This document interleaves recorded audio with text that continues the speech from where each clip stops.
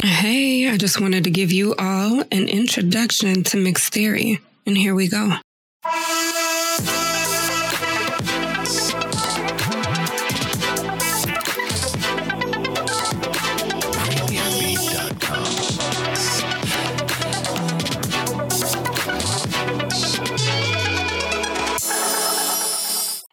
Hey, everyone. It's your girl, Amber Phoenix, and we are back with Miss Lola Osunkoya of Neither Both. And I am so happy she's here. We are going to be discussing some things that are near and dear to both of our hearts.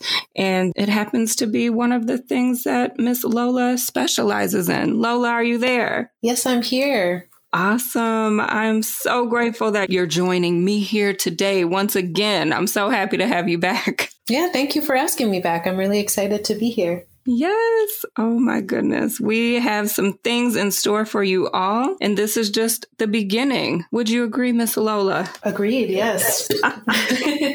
Yes. So today we're going to be discussing a little bit about depression and anxiety and trauma. I invited Lola on because, again, she is a licensed clinician who gets to work with people every day, all day on these things that plague our communities. And I thought it would be honorable to have a professional from the community come on and discuss more about depression, anxiety, and trauma. And Lola, do you have anything to say about that before we jump into the questions? I don't think so, other than I hope people can listen with an open mind, open heart. I know that there's a lot of stigma in our communities about mental health and depression, anxiety, and trauma. But these are normal things that everybody deals with all the time. And it doesn't mean you're crazy. It doesn't mean you're sick. It means that you're having reactions to real things that are happening out in the world. So I'm excited to get into the conversation. Yes, that is beautiful. Thank you for prefacing what we're going to jump into, because I think that's important too. Like you said, there is a stigma surrounding mental disparity or mental health, if you will. And the more we can have open forums about those diseases, then the more that they become the norm instead of something that hush hush. So yeah, I did want to ask you, I noticed when we were discussing the interview that you seemed to make the point to call it a disease. You didn't use general mental health terminology. And I'm curious what that means for you to frame it in that way. Thank you for asking. I read a lot about metaphysical health and holistic healing, and they often in the community reference mental health, quote unquote, health issues as mental dis-eases. So, DIS, put that little dash in there, then ease, EASE. And for me, what that means is it's unnerving, it's uneasy when we're dealing with those complications of our mental space. And it's not a part of who we are as beings. Rather, it's something that's triggering our mental space. And so it's uneasy is the best way for me to put it. Does that make sense? Because I can go into it a little bit. Okay. No, absolutely. And the place that we actually saw each other for the first time was a forum on mental health in communities of color. And I do think it's important that we develop new language around it that's not so triggering, so that we can all see it as just a thing that happens that doesn't need to impact our sense of identity, but is something that we deal with. You, again, worded that beautifully. And that's exactly why I believe that the community uses it as that. And that's why I adopted it within my language, because, again, I'm like, hey, this is something that happens to everyone. And so many people are afraid to talk about it because it does come up as something that we shouldn't discuss, as something that should be shunned. And if we look at it with a new lens, then we begin to develop that new language around it. And so I found so much comfort in reading it as a dis-ease instead of like a mental health issue or disease as we usually see it written. But breaking it apart, it really allows you to see the wording and say, okay, this is something that is just uncomfortable that I'm going through. And if I get the right tools to work through it, I can get back to who I am and I can get my mind back out of dis-ease. So thanks for asking that. That is a powerful question. So going into it and just jumping forward, will you define depression and anxiety from a clinician's point of view? Sure. And I guess the way that I'll approach it is as a clinician that works with diagnosis, that works with insurance companies. I want to start out with a little bit of why we look at names or groupings of symptoms for anxiety, depression, and trauma. Yes.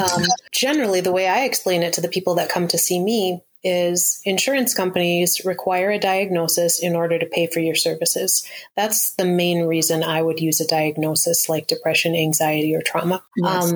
They don't want to pay for things that they don't deem as unnecessary. So they look at medical necessity for the diagnosis of what is the problem that we are treating in therapy. So I always ask people not to take it. I mean, being diagnosed it can be many things. It can be disturbing. It can be affirming. If you have felt that something's been a problem for a while and you didn't have a name for it, it can be a comfort and a way to get started. And in terms of like the mental health field, we create, old white men a long time ago started creating diagnoses so that we could understand, like, here's how this thing shows up. And maybe if we group these things together and understand these people are experiencing the same thing, maybe we can develop treatments that work for everybody. But again, developed by white men in the early 1900s. And so is that going to fit for everybody? No. Is that going to fit for people today? Not necessarily. Is that going to fit for people who are not old white men? Maybe not. But it's a framework. So I like to explain the framework. And so if we're looking at, I can go through each of them. What they want to know when you're putting a diagnosis together is, what are your symptoms? How severely do you experience them? Do you have enough symptoms to meet the criteria, usually about 5 or 6? And then are they impacting your ability to function either personally, interpersonally, or socially, or occupationally, or at school?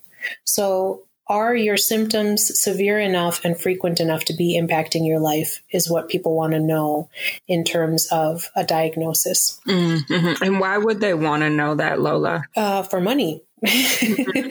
And you're speaking from a clinician's and insurance point of view. Right. Okay. So from the insurance point of view, they want to make sure you meet the criteria for a diagnosis so that when they're paying for your services, they feel like it's necessary. They don't want to pay for anything unnecessary. That makes sense. I was going to say real quick, and that question also was coming from a standpoint of, because that's a really good thing for people to be aware of too, to manage where they're at with their, mental space and mental health. But proceed. You asked, what's the purpose? I was saying, why would people want to know that? But then I kind of went outside of the lines of insurance into actually was like, why would people want to know that? But I can circle back once you go through the framework. Well, and when you said, why would people want to know that? Do you mean people as in people who are experiencing it, or? Yeah. Okay. Sometimes people might want to know that because it puts a name on something that they're experiencing that maybe they hadn't thought how to articulate before, or they might want to understand that other people are experiencing something similar. So I don't say it's all bad, but it's for a reason. And I think it's important to understand the reasons. I think some people get labeled in such a way and for such a period of time that they begin to internalize the label. And I don't think that's helpful. I don't think it should become part of who you are. It's something that's happening to you. It can be temporary. It can be worked with. It can be healed. So I hope that answers some of the question. It definitely does. Thank you. Because I was also thinking, just like, if we, because of this stigma, especially in communities of color, paying attention to the frequency, the symptoms, the effects, is it affecting whatever you're going through, affecting the way you interact with your people, the way you show up at work, the way you go into community, then take that forward and seek the help that would really help you balance and get. So that's kind of where I was going to, too. I got excited real quick to point that out. kind of was like, oh, out of framework, but let me jump in and say, people pay attention because it's okay. And we just want to get ourselves healthy. We want to get to a point where we're able to function and these symptoms become less. But I'm sure all of this is going to unfold. So I love the fact that you're unleashing or unveiling the framework of why you have to actually label what's happening from an insurance point of view. Yeah, it's important to know. So in terms of each of the things that we're looking at, with depression, symptoms of depression, I'll just kind of name some of them off. Having a depressed mood, which is not just sadness, but it's deeper than that. Diminished interest or not enjoying things the way that you used to. If you used to have hobbies that make you happy and suddenly you don't feel like doing them anymore, that could be a symptom. Sleep problems, either sleeping too much, too little, problems falling asleep, problems staying asleep, that can be a symptom of depression. Just a general sense of fatigue, being really tired even if you're getting enough rest. Changes in appetite, so eating a lot more, eating a lot less. Feeling excessively guilty, like you can't do anything right or like things are your fault in a way where you're taking too much responsibility. Some people experience moving or speaking more or less than usual, and usually it's slower. Depression generally means to slow down. Just kind of moving in slow motion, sort of. And then the last symptom is the most serious one about feeling like you'd be better off dead or thoughts of self-harm. And so that can be either passive or active. And I want people to know that it is normal to have thoughts that are passive. I'm not going to say it's healthiest, but it's not abnormal to have thoughts of like, I don't see the point in living. That doesn't mean that you want to die necessarily. Right. And so people get scared to talk about it, and clinicians and doctors are taught that you have to pay attention to that. We are mandated reporters. So when people talk to us about thoughts of self-harm, if you have a plan, the means to do it, we have to report that. But it doesn't necessarily mean you want to kill yourself if you are just thinking passively about like, I don't see the point in living. Right. So it's a whole spectrum of things that's very delicate, and there's a range. And I like that you brought up the difference amongst the two of really like having a plan versus wondering what your purpose is and why you're living. And maybe I am better off just not being here. Right. That's a huge spectrum. And yes. touching base on that is important, because at the end of the day, like talking about it again can really help you get out of your mind and into action. You can talk about it with trusted people, trusted professionals who will help you see your way through it. And you may not ever get to that point where you have a plan. Right. Yeah.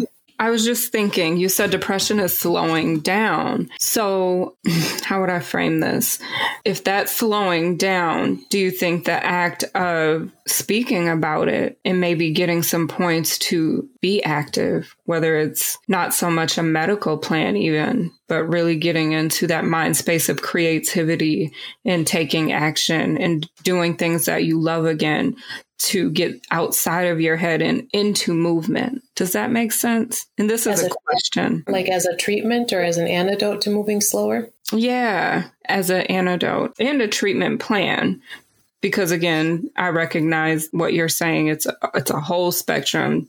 People are different in every way. So treatment is going to be very specific and individualized. I remember our first episode together, you were talking about with things like depression, exercise even. And I'm probably thinking ahead, but you're still in defining. And I'm like, oh, how can we get people outside of their head? Or what can they do when they first start feeling the effects of depression? Yeah, that is true. If you can reach for it, because depression comes in levels too.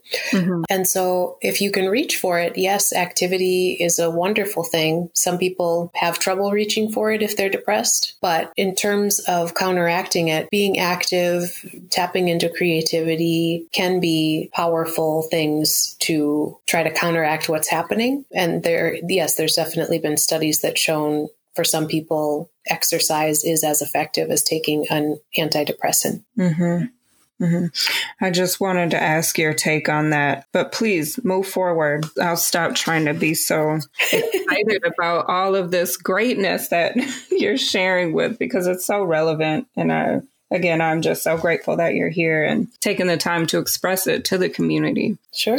So we can shift over to anxiety then, to just define what that is. And again, it's a set of symptoms. So the symptoms we're looking at are an anxious mood, feeling like you're worrying too much about different things, having difficulty controlling the worry, like you don't want to worry about it and you're trying to think about something else, but you can't help it. Another symptom is trouble relaxing, feeling restless, feeling irritable, and then sometimes just an overwhelming sense of dread. Like there's nothing that you can put a finger on that you know is going to happen, but just feeling like something's bad is going to happen all of the time can be a symptom of anxiety. Okay. So those are the ones we're looking at there. And then with trauma, trauma is very complex. Can mean a lot of different things. Originally, with trauma, we're looking at probably PTSD or complex PTSD. And when I was in school in like 2010 to 2012, it was kind of radical that, well, at least I wasn't finding a lot said that racism could be traumatic, but things have changed quite a lot in the last decade or so. But with trauma, it was originally developed as something that only soldiers got coming back from war. That was how people first started thinking about trauma. Thinking that it had to be like a single event or like a bunch of big, scary events. But we now know that trauma can be a series of smaller events. We talk about big T traumas, the big events, and then small T traumas, or repetitive things that happen again and again. And with the most recent updates to our DSM, the Diagnostic and Statistical Manual, where we find all the diagnoses for the mental health field, we're starting to acknowledge complex trauma, which is more of those repeated over the course of a lifetime, smaller traumas that happen to us that just compound on each other. So trauma can look a lot of different ways. But go ahead. Can you give an example of the complex trauma? Yeah, it would be like a systematic abuse. And maybe emotional abuse, where you're not seeing scars, but someone is, over the course of a long period of time, putting you down, undermining you, calling you stupid. It can be physical abuse, where maybe you've never had a broken bone, but you're getting physically abused over the course of many years. And like I mentioned before, it can be racism. It can be microaggressions experienced over your lifetime that altogether impact you, or it can be like a combination of different things, like a variety of those kinds of abuses or aggressions. Right. Okay. Thank you so much. I thought that would definitely help people in the audience take note of what that can look like on many different levels. So thank you. You're welcome. So with trauma, we're always looking at the person we're talking to. Have they been exposed to death, threatened death, actual or threatened serious injury, or actual or threatened sexual violence, either through it happening to them, witnessing it, or learning that a relative or close friend was exposed? And then sometimes they talk about professionals who have been exposed to other people going through horrific things. The pandemic is a perfect example. The healthcare workers have to be so traumatized being exposed to that many things again and again. Right. So we talk about something that's actually like an identifiable thing that's happened, and it doesn't have to be big. It can be, or it doesn't have to be like a disaster event. Again, it can be a series of things that have happened to you. But then it's about how we reacted. So two people can witness the same car crash. One can walk away and process the memory correctly. And so when they think back on the car crash, they might remember details. They know that it was bad, but they don't feel a strong emotion still associated with it. Where another person, it impacts them forever. They can't get into a car. They're experiencing a lot of symptoms in reaction to what happened. Just because you've been through a trauma does not mean you're traumatized. It matters how you react to what happened to you. We look at that in a few different categories for trauma. Like there's a re-experiencing. So you might have unwanted memories that intrude on your life. You might have nightmares, flashbacks where you feel the thing is happening again, emotional distress, or physically reacting when you're reminded of that. So upsetting reminders. Yeah. Another category is avoiding anything that reminds you of the trauma. So trying not to think, feel, or be around things that remind you of what happened. It changes the way you think. That's another category of trauma symptoms where suddenly you have negative thoughts or feelings that either began or worsened after the trauma. And those can be feelings about yourself, feelings about the world. You can lose memory or have a crystal clear memory of the trauma. You might exaggerate blame on yourself or others for causing trauma. You could feel isolated. You could suddenly have like a negative slant to the feeling in your voice. You could experience that diminished interest I talked about before with depression. Or difficulty experiencing positive emotions. So just that your ways of thinking and feeling can change after a trauma. And then the last category of symptoms around trauma is arousal and reactivity. So it's like the people who, like, you walk into a room and you will not sit with your back to the door because you have to know what everybody is doing in the room. Yeah. It can be irritability or aggression. It can be risky or destructive behavior. It can be a heightened startle response. So somebody taps you on the shoulder and you punch them in the face because you weren't expecting it. Right. Difficulty concentrating, difficulty sleeping, just your body reacts to stress in a different way after trauma. That's another set of symptoms. So that's what we're looking at in terms of trauma. I do specialize in trauma, so there's a lot more to it than just the symptoms, and I can probably talk further later about how it impacts you, but that's kind of what we're looking at with depression, anxiety, and trauma symptoms. Beautiful, beautiful descriptions as far as the way that you delivered. I know it can be hard to hear from many out there. I will put a trigger warning in the show notes so that people are aware of the detail that you're prepared to go in.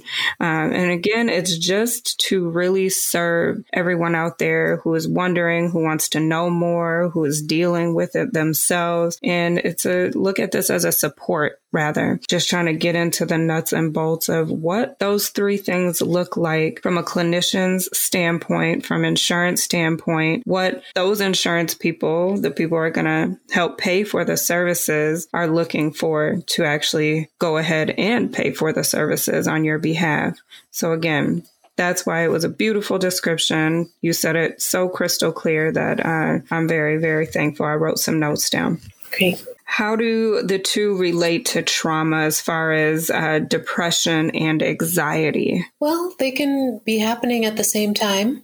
People can experience both trauma and depression, or both trauma and anxiety, or all three. And as you might have heard in some of the symptoms overlap, and that's common in a lot of diagnoses. And so that's why it's interesting to think about, like, the symptoms that people experience, you can put them together in any number of ways. And so I always talk to people about, how does this fit for you, or how does this not fit for you? And when you feel this way, do you attribute it more to depression, to anxiety, to trauma? Anxiety and trauma are very closely linked because trauma affects your danger and safety response, which is also really closely related to anxiety. Going through trauma and experiencing trauma reactions can be very depressing. So sometimes people develop depression because they haven't been able to deal with trauma. Anxiety and depression can happen simultaneously without trauma. So you can experience one, you can experience a combination, you can experience all, and they impact each other. It's not always like a clear line between everything. I did notice how the language used, a lot of them, like you said, did overlap with the changes of sleeping, the changes of the way you think, the interactions with, again, the people you're closest to or the community around you. So I do see how those things can be a comorbid existence amongst the diseases, right? Okay. It can be. And as far as trauma and your specialization, why was that something you chose? Well, my first real internship in grad school was at African American Family Services, and they happened to do a lot of trauma trainings for us. And I remember one of the people I worked with, Dr. Hill, was like, "So are you going to specialize in trauma?" And I was like, I don't know. I hadn't really planned on it. Dr. Hill saw something in you then. Maybe. Lola, absolutely. I honestly had not thought about it that way before. When they are mentors, they have their way of saying, hey, we're going to push you towards your greatness because you've been practicing in this area. And I'm going to go, hey, you're going to specialize in this, huh? Wink, wink. But that's funny. So you were working in Dr. Hill. Yeah, well, and with our population, we had to be knowledgeable about trauma, just with everything that the Black community goes through, especially in a place like Minnesota. I mean, we had to. We weren't going to be an effective clinic, not teaching each other about trauma and getting trainings and learning from our clients. So that I just happened to get some trauma training while I was there. And then I remember one of the very first days I was in that internship, there was an in-service on EMDR, which is eye movement desensitization and reprocessing. It's a fairly common trauma treatment. And I thought it was so fascinating from my perspective. In the mental health training I'd had until then at grad school, I'm very interested in early memories and in when you're very young, like 3 to 5, we don't retain much, most of us. But the things that we do retain are very important. And usually they tell us something about how we see the world, how we see ourselves, how we find our meaning or our place in the world. And EMDR specifically works with trauma, but we're trying to find the earliest memory associated with trauma so that if we reprocess it, it's not continuing to bother us in the present moment. So I guess to back up a little bit, trauma can be defined as anything that was beyond your ability to cope with it at the time that you experienced it. So it overwhelmed your ability to cope in the moment, which is why it can be a big natural disaster, or it can be, I was little and I didn't know how to handle this, or someone confused me or overwhelmed me, or an event was just more than I had the skills to know how to deal with at the time, which is why it can be so broad. The experiences that people experience as traumatic can be so broad. But basically, so you experience something like that and it doesn't get processed like a regular memory. Like if you think about what you ate for breakfast yesterday, there's likely not a lot of emotion tied to it. Whereas if you think back to a traumatic event, sometimes there's a lot of emotion. Sometimes thinking about it long enough, you can feel like you're back in it. Often trauma is associated with a negative assessment of yourself in some way. And so when we look at a traumatic memory and use EMDR, what we're looking to do is process that memory so you can think about it like yesterday's breakfast. You might have some details. You might remember that it was bad, but it's not impacting you today. It's not overwhelming you emotionally today, and you don't feel like you're back in it. Okay. What are ways you would reprocess those emotions to get them associated with yesterday's breakfast, if you will? Okay. We have to go back through it. But the tricky thing is, a lot of times talking about old traumas will re-traumatize you. And so I'm trying to answer your question as simply as possible. We have to go back to the memory, understand what happened, disconnect the negative association that we make with ourselves, that we're a bad person, that we don't have control, that we're not safe, that we should have done something better, or that we did something wrong, that we're bad. We have to disconnect from that belief about ourselves.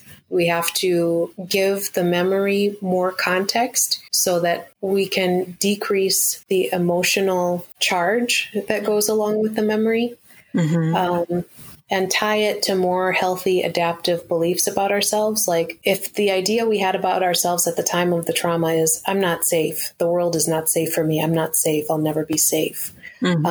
We have to begin to tie that to a network of memories that shows that we are safe or that we can be safe. Because if you're walking around in the world today because of a memory that happened when you were 8 years old about never being safe, you're going to look at the world as a very scary place, not as a world that you can learn to navigate and that you can create your own safety in. So, and people can look at processing trauma as talking about it. Sometimes that is effective for people, especially if they don't have a lot of complexity to their trauma. If you tell your story and you realize you survived, sometimes that's enough to just like decrease that emotional charge. But when you've been through a series of events that keep confirming this same idea about yourself, like racism, like there's something wrong with me for being Black. There's something wrong with me because everything I've ever been told in media, this is extreme, of course, and, there's a lot of discourse now. But if you're a kid and you're experiencing a lot of racism, your teachers are assuming you're stupid. Your teachers are assuming you're violent. Your community is treating you a certain way. You're getting microaggressions from the white people that you're in contact with. That's going to really confirm something about who you are. And that's going to impact the way you show up in the world for the rest of your life. And if you can get some context on that and some healing, it can change the way that you operate in the world. The world can still be racist, but you can take yourself out from underneath that and be all that you are as a person. That's kind of my, what I've tried to work on in racialized trauma in my practice. Right. Is that making sense? Does that answer the question? That does. And a key point you made too is the fact that everyone's different. Everyone experiences trauma differently. Everyone reacts differently because perspective is different. So, some people will be able to talk and do their family and friend therapy. But for others, what you specialize in would be very helpful because it needs to go deeper. It's beyond, skin deep, and people need those additional tools. I don't want to use your wording, but definitely get from under that and go into the world and show up more as themselves, their authentic selves, and not as a person who experienced the trauma. So no, I think you're doing great work. And as far as you just working in that clinic and going beyond that, there has to be a passion underneath your practice for you to go into your own practice as far as the building and the LLC, the business that you've built. It has to go beyond what just you've learned. You've definitely held a soft spot for it, it sounds like. Yeah, I mean, it definitely comes from personal experience. In therapy, as a client, for me, I never found therapists who were bringing up race and the impacts of race on what I was experiencing. I went to therapy for depression, and I just felt like if we could get at the root of this issue, maybe it wouldn't keep returning. Right. There were things that were upsetting. There were tangible things that were happening in the present. But I really felt like my race experiences as a kid were really impacting me at core and how I showed up in the world. And I wanted to talk about it, but I didn't know how to bring it up. I had a variety of therapists, some white, some of color, but nobody was really bringing it up. And I felt like if we could talk about that, that would open up a lot. And so when I was ready to go to school, I did study, and I studied a lot of mixed race. And anytime I could, that's what I wanted to research, was mixed race and what was specific about our experiences. And so, when it came time to go to a school for counseling and to think about my practice, I always wanted to open up a practice, and I always advocated for therapists to begin bringing up race themselves, not wait for a client to bring it up, not wait to know how racial dynamics are affecting the therapy. Yeah. So No, I think you can go forward, but I want to give praise to that because it sounds like you actually became the change you wanted to see in the world. Word to Gandhi, of course. And that's beautiful because, we can't change the world until we change ourselves. And you definitely took the steps to go forward and find solace and look for that additional help beyond your personalized community to get healing. And some people just don't do that. They're not equipped to know how or have that self-awareness like, hey, this is going beyond where I'm just comfortable talking to friends or family about it. I need to go and see professionals who can help me get a better perspective on where I'm at so I can move forward. And you did that. Then you came out of it and went to school for it and now are advocating that more therapists talk about huge issues like race during their sessions. So again, praise. Thank you. Definitely. And I felt like I cut you off. Were you going to say something? Yeah, so it definitely came from my own experiences. And I realized when I was in grad school, I was trying, because you get to create a thesis, you get to decide what you want to study and what you want your final paper of grad school to be about. And I definitely was trying to major in myself to understand, like, what was it about being mixed that at the core of my being made me feel like I didn't belong, made it hard for me to connect to people and things like that. And I did a lot of my own self-exploration through writing, through just personal journaling, blogging, and then coming upon communities like Midwest Mixed, where we would have access to other people with similar experiences to just talk about it in safe space. So really, like, the community building aspect, the self-exploration, the identity development has been so important to improving my mental health, improving my sense of identity and how I show up in the world. And I didn't know if that was going to work in terms of creating a practice. I thought it might be too specialized. And is anybody thinking this hard about it? And cut to 2021 and you see all these mixed things here and there and popping up on Instagram. And you really, that's what you want to do. You want to become specialized because at the end of the day, you can't serve everyone. And there's a special place for what you're doing. And I think it was brilliant that you came up with it. I told you last episode, I didn't know such a practice existed at all. And I'm so thrilled to know that there is you within my hometown, pretty well outside of it, but not far away.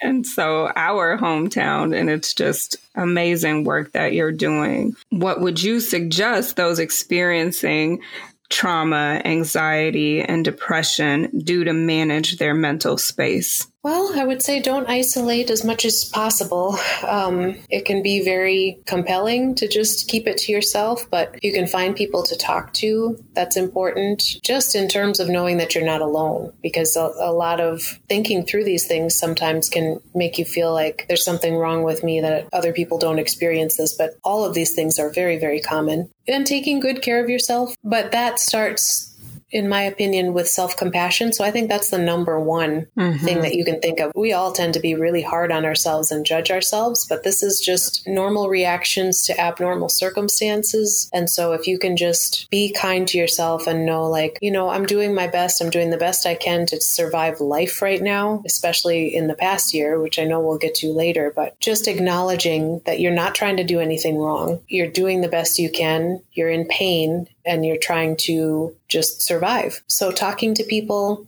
taking good care of yourself, trying to eat as healthy as you can. Nutrition does impact your mental health. Tons of sugar is addicting and depressing. Because it messes with your physiological system. It brings you up and then it crashes you. Alcohol is not good for any of these. Alcohol is a depressant. It's very effective, quick, and easy in disconnecting you from your feelings, but long-term it is a depressant, so it's going to bring you down. Although, again, if that's what you're doing right now, it is okay. You are doing the best you can, and it's probably a good idea to investigate other ways to help cope and counteract what you're trying to counteract with any substances. I don't have a positive or negative on marijuana. For some people, it does help with anxiety. For other people, it triggers anxiety. So you got to know what works for you. I don't condone, I don't say it's terrible, but just be careful with substances. And some people would say being careful with substances, be careful with medications. So medications is another way. It's a personal decision for everybody, medication or substances to treat what's happening. But you want to make sure that what you're doing to try to cope and treat is actually consistently helpful for you in the long term. If you don't have people to talk to, can you write? Can you read? Can you follow some accounts that are inspirational? All of these dis-eases are associated with your thinking. And a lot of our wellness begins with our thought processes. And so it would do you well to just begin noticing your thoughts as they come up. Notice if your thoughts make you feel good or bad. Notice if you try to change your thoughts just a little bit, does it feel better or worse? Because our thoughts really are the core of how we feel and then how we show up in the world and interact with other people. So there's a variety of things we can do. You can see a therapist if that's within your reach. But you don't have to seek a therapist to get better as well. And it's not accessible for some people. I do understand that. But try to be connected. Try to understand yourself better.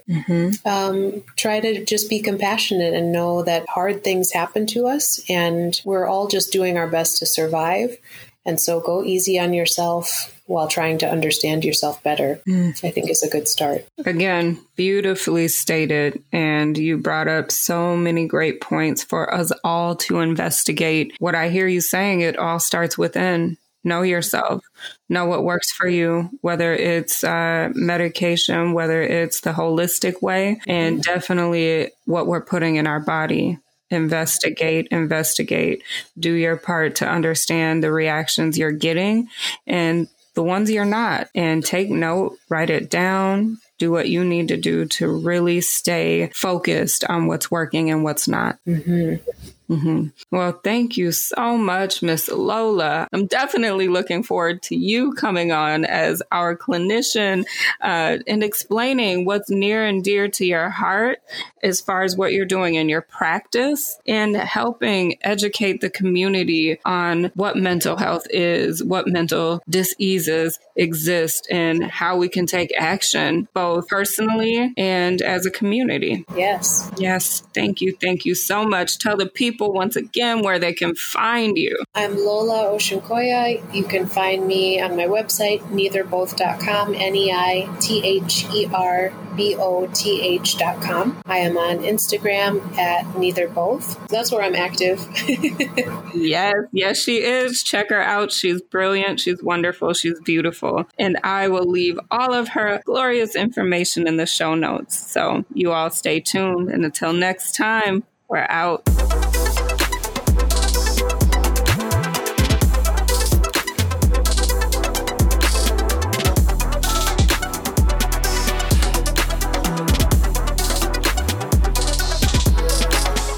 Hey, I hope you all enjoyed this show and most of all pulled something of value from it. This show was put together intentionally with community in mind. We know it's been a very trying year and would like to provide information that can help us become better together. All that being stated, discussing mental health can be triggering for some, and diagnosis can be either disturbing or affirming, as Lola put it. But it is all about framework too, meaning it's not all about giving labels to define you. Rather, insurance coverage wants to know that your symptoms are impacting your ability to function in your everyday life so that they will have that reasoning to pay for your services.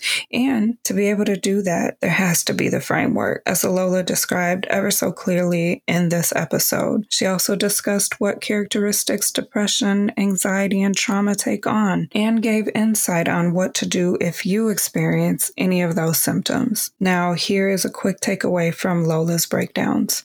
1. Depression. It is a spectrum of many symptoms, including diminished mood, sleep issues, fatigue, changes in appetite, excessive guilt, moving and speaking in slow motion, romanticizing death, or in extreme cases, planning your demise. 2. Anxiety. Having an anxious mood, worrying a lot or uncontrollably, or feeling as if something bad is in fact going to happen. 3. Trauma. This one is very complex and can mean a lot of different things. Post-traumatic stress disorder or complex PTSD can be a series of smaller events or a big event. Complex trauma is likely repeated traumas that happen over the course of a lifetime, like systematic abuse or emotional abuse, from my understanding. And you're not seeing scars, but that pain and maltreatment is there and was done. And trauma is experienced by the way we react to what was done. Just because you've been through trauma does not mean you are traumatized.